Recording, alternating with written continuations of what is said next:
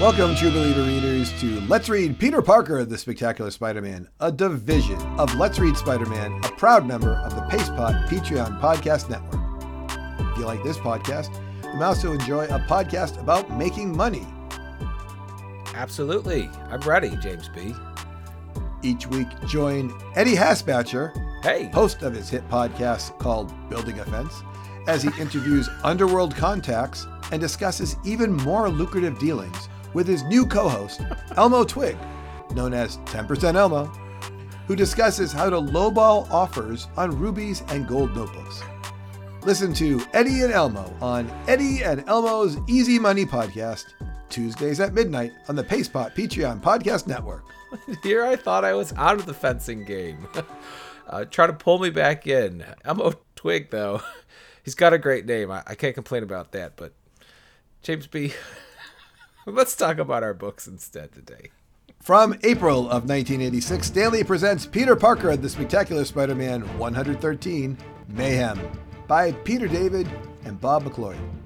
Before I begin this summary, I just want to remind listeners, Ernie Popchick has been in many Spider-Mans recently. He's the guy that he became very afraid after he was assaulted by some thugs and went to court. Matt Murdock helped the thugs get off.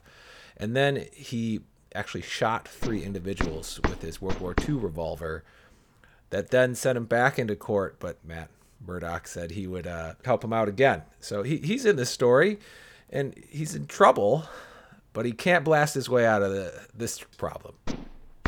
The press is hounding him for an interview, and over at the Bugle, Catherine Cushing and Joy Mercado know that Peter Parker has the best shot at getting the exclusive. Joy and Peter head to Forest Hills to get the scoop, while the embarrassed hoodlums that Popchick shot also head to Long Island to seek revenge.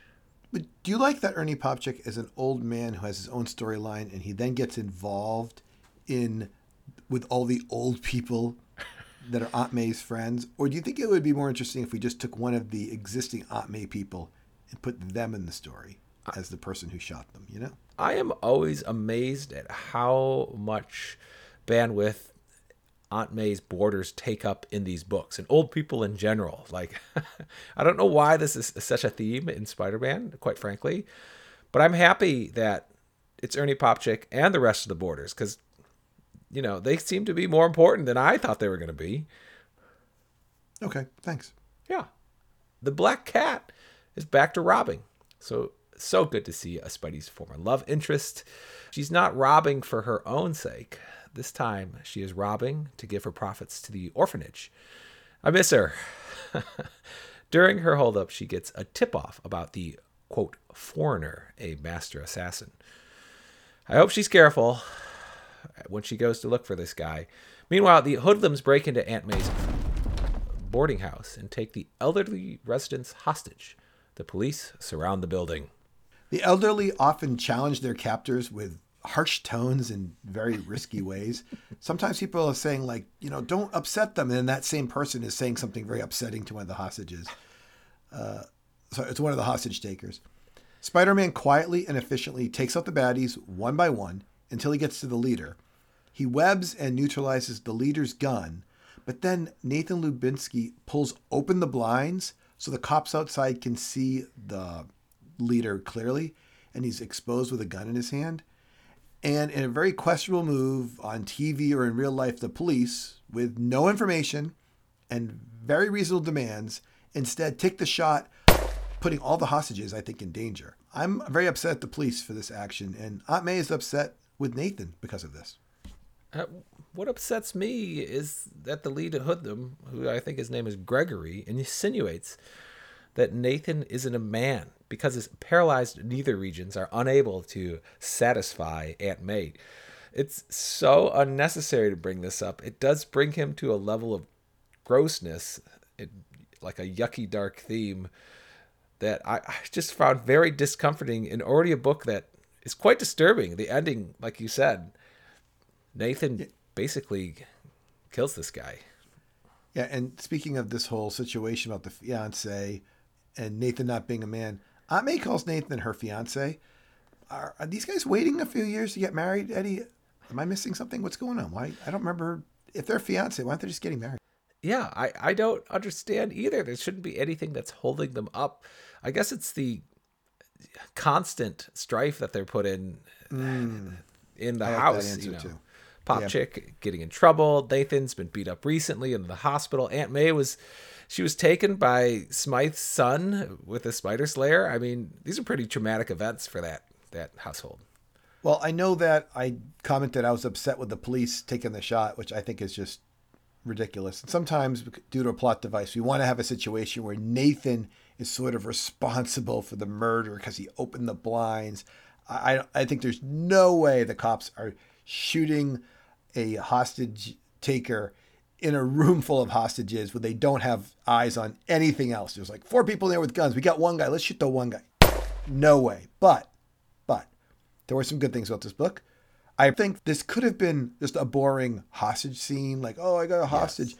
They made this very interesting with all the conversations that the hostages were having with with the hoodlums and with each other, and the stress and the police. Like they made this like one scene into a big book, and I thought they did a really good job with that. So overall, I thought this was very interesting. Yeah, a wily residents of Aunt May's house. Never a dull moment. So, And so many people were Spider-Man and company, so it felt like it was a Spider-Man book, not just a Wedge story. And I hope this next book feels the same way. And that's from May of 1986. Stan Lee presents Peter Parker, The Spectacular Spider-Man 114, The Key. Written by Len Kaminsky, penciled by Joe Brzezowski, and inked by Keith Williams and Del Barris. the son of a locksmith, Mark Noletti, attempts a break-in but accidentally comes across a gang being harassed by a cop, Officer Polanski, with dubious morals. Spider-Man saves the cop, and the young Mark decides to break into Peter Parker's apartment. There, he finds Peter's spare Spider-Man paraphernalia. Knowing full well that this is authentic Spider-Man stuff, Mark decides to... James B., what did you think he was going to do? He kind of holds it up, so I thought he was going to wear the costume in some effort to make money, but I wasn't sure after that. I didn't know if he would like be signing autographs or be a burglar. I just knew he was going to wear the costume. What did you think he was going to do? I thought he'd like take it and try to sell it to the Bugle or J. Jonah or expose Spider-Man like to the Kingpin or something. I did not think he was going to use Spider-Man stuff like you did to break into a 7th floor apartment. But that's what Mark does. Things, unsurprisingly, don't go well, and he's captured by the police. The local cops bring faux Spider-Man Mark in, and the corrupt Polanski from earlier dismisses them. He takes fake Spider-Man Mark to rough up a gang, but obviously Mark stands no chance against a group of thugs. Let me interrupt here. He doesn't know that's fake Spider-Man. True, he doesn't know that. Yes. Okay. In this positive story, Spider-Man saves the pair, and young Mark is sent on the straight and narrow by Spidey, and Mark takes Spider-Man's advice to start a very profitable career in electronics. Yeah. Mark and the officer Polanski there both have a change of heart about how they're leading their own lives. It's really supposed to be a feel-good story by the end. I think they do a good job with that. I'd like to mention he uses the Spider-Man, uses the Peter Parker and I have a deal story to explain why the costume was there. And Peter's identity is not known to this kid going forward. I really thought it was going to be, this guy would be like, okay, I'll keep your secret in this everyone knows Spider-Man is Peter Parker era. I didn't see this resolution coming when he explains it to him, but it seems plausible to me. I agree that it's plausible, and also agree that it seemed like Mark was going to know who Spider-Man was. Absolutely. But in a turn of events from the past, he does not. So I thought this was actually an okay book as well. It definitely was a book that was written and I'm pretty sure just pulled out and slammed in here because it doesn't tie in any of the other stories at all. And it's written by Len Kaminsky and penciled by Joe Brzezowski and a bunch of other people I've never heard of. So I think this was just sitting on the back burner with like, hey, you want to do something? Go write a Spider-Man story that wraps up and gets back to end, it together exactly. However, this next book is not just going to be a one shot. It's from June of 1986. Stan Lee presents Peter Parker, The Spectacular Spider-Man 115, Things Fall Apart, by Peter David, Mark Beecham, and Bob McLeod. Doctor Strange is on the cover. We haven't seen him in a while. Usually this is an inauspicious sign, but I'll let you know right now, I liked Doctor Strange in this book. We begin with a nasty drama involving a young woman nearly sexually assaulted by a gang who Spider-Man thankfully dispatches. James B., here I am with another dark theme like we got in the first book with kidnapping and Nathan allowing Gregory to be shot, although you didn't think so, but so be it. Not only does the narrator describe the woman as having a dumpy figure, but this gang is gross. They are also wearing superhero masks, which makes it seem even more disturbing. I'm just not sure what to make of these societal collapse themes that are going on. It's not fun, though.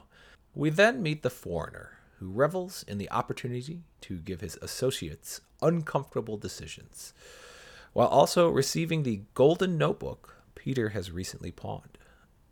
We quickly move to Randy Robinson, introducing his new wife to his surprised dad.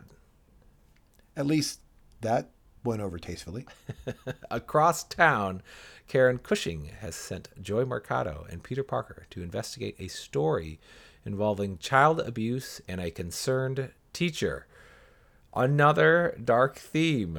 I have not included this side story in my summaries because I thought it would fade away, and quite frankly, I didn't want to talk about more depressing things. But it is developing into a major plot point. Do you want to talk about it, James B.? The concerned Mr. Estevez and abusive dad Wolcott and his son Alexander? Well, you're ahead of me in these books, but I think the takeaway here is that the dad is doing science experiments. He doesn't realize his son has been infected somehow. He's got some kind of powers from his dad's experiments. Not again, the dad's doing them separately, not on the kid. But he's a lousy dad, so I think they're trying to tell us as readers, don't be upset when something bad happens to this guy. I will not be upset. Who else in this story? Felicia Harding gets a reintroduction with a full-page spread of her new workout outfit, which is very 80s, while also restating her Robin Hood robbing mentality. Let me jump in here for a second. You talk about a full-page spread of her new workout outfit. Did you realize who the artist was again? It's got to be Beecham, right? Yes, because they're all. There's points where she literally is facing backwards and she like turns her head over her shoulder rather than facing forward. So I'm like, unbelievable. And I check every time. I'm always like, let me just go check. Let me see. But I know before I check. It is. Using her bad luck powers, she is easily able to break into the foreigner's safe. But as she comes upon some guards, we quickly turn to Spider-Man visiting Doctor Strange. Peter has been unusually unlucky lately, and Doctor Strange confirms he is somehow jinxed. Using the Eye of Agamotto, he cures Spider-Man of his bad luck, but warns it may have affected the source. Yeah, and Spider-Man's like, yeah, I don't care. I don't want to be jinxed. I don't really care about the black cat. It's probably somebody that caught me at one point or another. Well, whatever. Just do it. Back in the foreigner's headquarters, one of the guards takes a big swing at Felicia and, to her surprise, connects. Her bad luck powers are gone, and we end as it appears she will be captured by the foreigner. What a very acceptable amount of Doctor Strange in this book. He only appears in 7 panels, but does something super important and interesting. Yeah, let me talk about this book a little bit because you had a really long summary here. Yes. I agree. It was really weird that the book started off with the disruptive, disturbing gang attacking this woman. I have no idea what that is and why it had to be in here. The Golden Notebook, I was excited to see it come back. I love to see Karen Cushing and Joy Mercado are just like really laying into Peter for not having these photographs. He always has a reason why he couldn't take these pictures because he was fighting or blurry or something like that. And he's really on the ropes in the storyline here quite a bit. The Black Cat, And Mark Beecham, by the way, drawing her. He does a great job drawing her. Don't get me wrong. I don't have a problem with that at all. I just know I recognize, he just must just be called in to draw like a lot of the girl character type pictures and stuff like that. But when they're throwing the punch, Eddie, the punch is firing at her slowly, and Doctor Strange is like sucking away her powers at the same time. Yes. And then it hits her. I'm surprised though it didn't just knock her out. It's sort of like she hits the ground. So she's like, oh, I guess my powers are gone. I'm like, you should have been decimated by this punch. But these books, to me, I thought they were 3 good books. The first one had a lot of dialogue, and it concludes a storyline, with the characters Ernie Popchick and everybody we knew. That kind of ends that story. The middle book, which was the one shot, had an interesting situation. It was kind of a, what happens if Spider-Man's costume is stolen storyline. It had a clean ending. Everything kind of wrapped up nicely, as much as you complain about the creepy books. This one had a really a happy ending. And this last book had the Black Cat in it, a ton of Daily Bugle characters, and it was moving a lot of plots along. I am sorry that overall, though, it was kind of disturbing to you. It was so dark, and young Eddie did not enjoy these themes either. I'm just confused a little bit as to who the audience is for these books, because, rape, murder, child abuse, and then, of course, these are things that I don't know if someone under the age of 15 would really enjoy reading about a whole bunch. So, Peter Parker, the Spectacular Spider-Man, just to reiterate, was invented because they were going to take Jerry Conway and put him back on Amazing Spider-Man. But Len Wein was doing Amazing Spider-Man, and Conway's like, leave him there. I'll just do my own book. So they put him on Peter Parker, the Spectacular Spider-Man, which was the second title, so they could talk about the stories of Spider-Man and his friends and everything. And then Conway left abruptly, very soon. Abruptly, 3 issues in or something like that. So they don't really know what to do with all these books. And they probably said, listen, this is the Kingpin's book. Okay. True. We've got the Kingpin and the Black Cat running around, and they're sort of edgy characters. And we had the Sin Eater just recently killing Jean DeWolf, and everybody seemed to like that. So they're like, let's just keep going dark with Peter Parker, the Spectacular Spider-Man. Right. And young Eddie will have to deal with it. Fair assessment, James B. Fair assessment. Wow. Well, I could be completely wrong. And if people want to complain about my assessment, where could they reach us? You could email us at letsreadspiderman@gmail.com, or click on the link in this podcast description to join our Discord channel and connect with us through social media. And I'm James B., joined by Eddie. And remember, listeners, that Let's Read Peter Parker, the Spectacular Spider-Man is a division of Let's Read Spider-Man, a proud member of the PacePot Patreon Podcast Network. The PacePot Patreon Podcast Network is home to many great podcasts. One that might interest you is a podcast where people learn on-the-job skills with internship opportunities. All right. I think that would be very helpful for many people. Listen to stories each week about people meeting their heroes and learning from them. This week, we meet locksmith Mark Naletti as he learns how to break into homes better than before with some tips from the Black Fox and their shared electronic skills. Listen to Breaking Into Electronic Boogaloo on the PacePot Patreon Podcast Network. Oh, James B., what a name for that podcast. Well done to those people. Goodbye. Bye.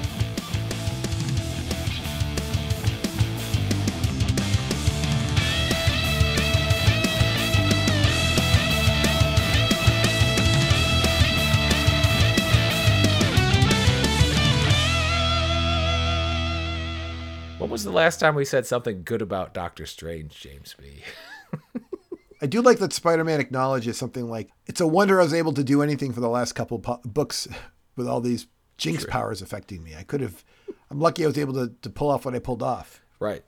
Because what does he flip a coin in 1,000 times or something? And 179 times he flips it. Yes. And he loses every time. He's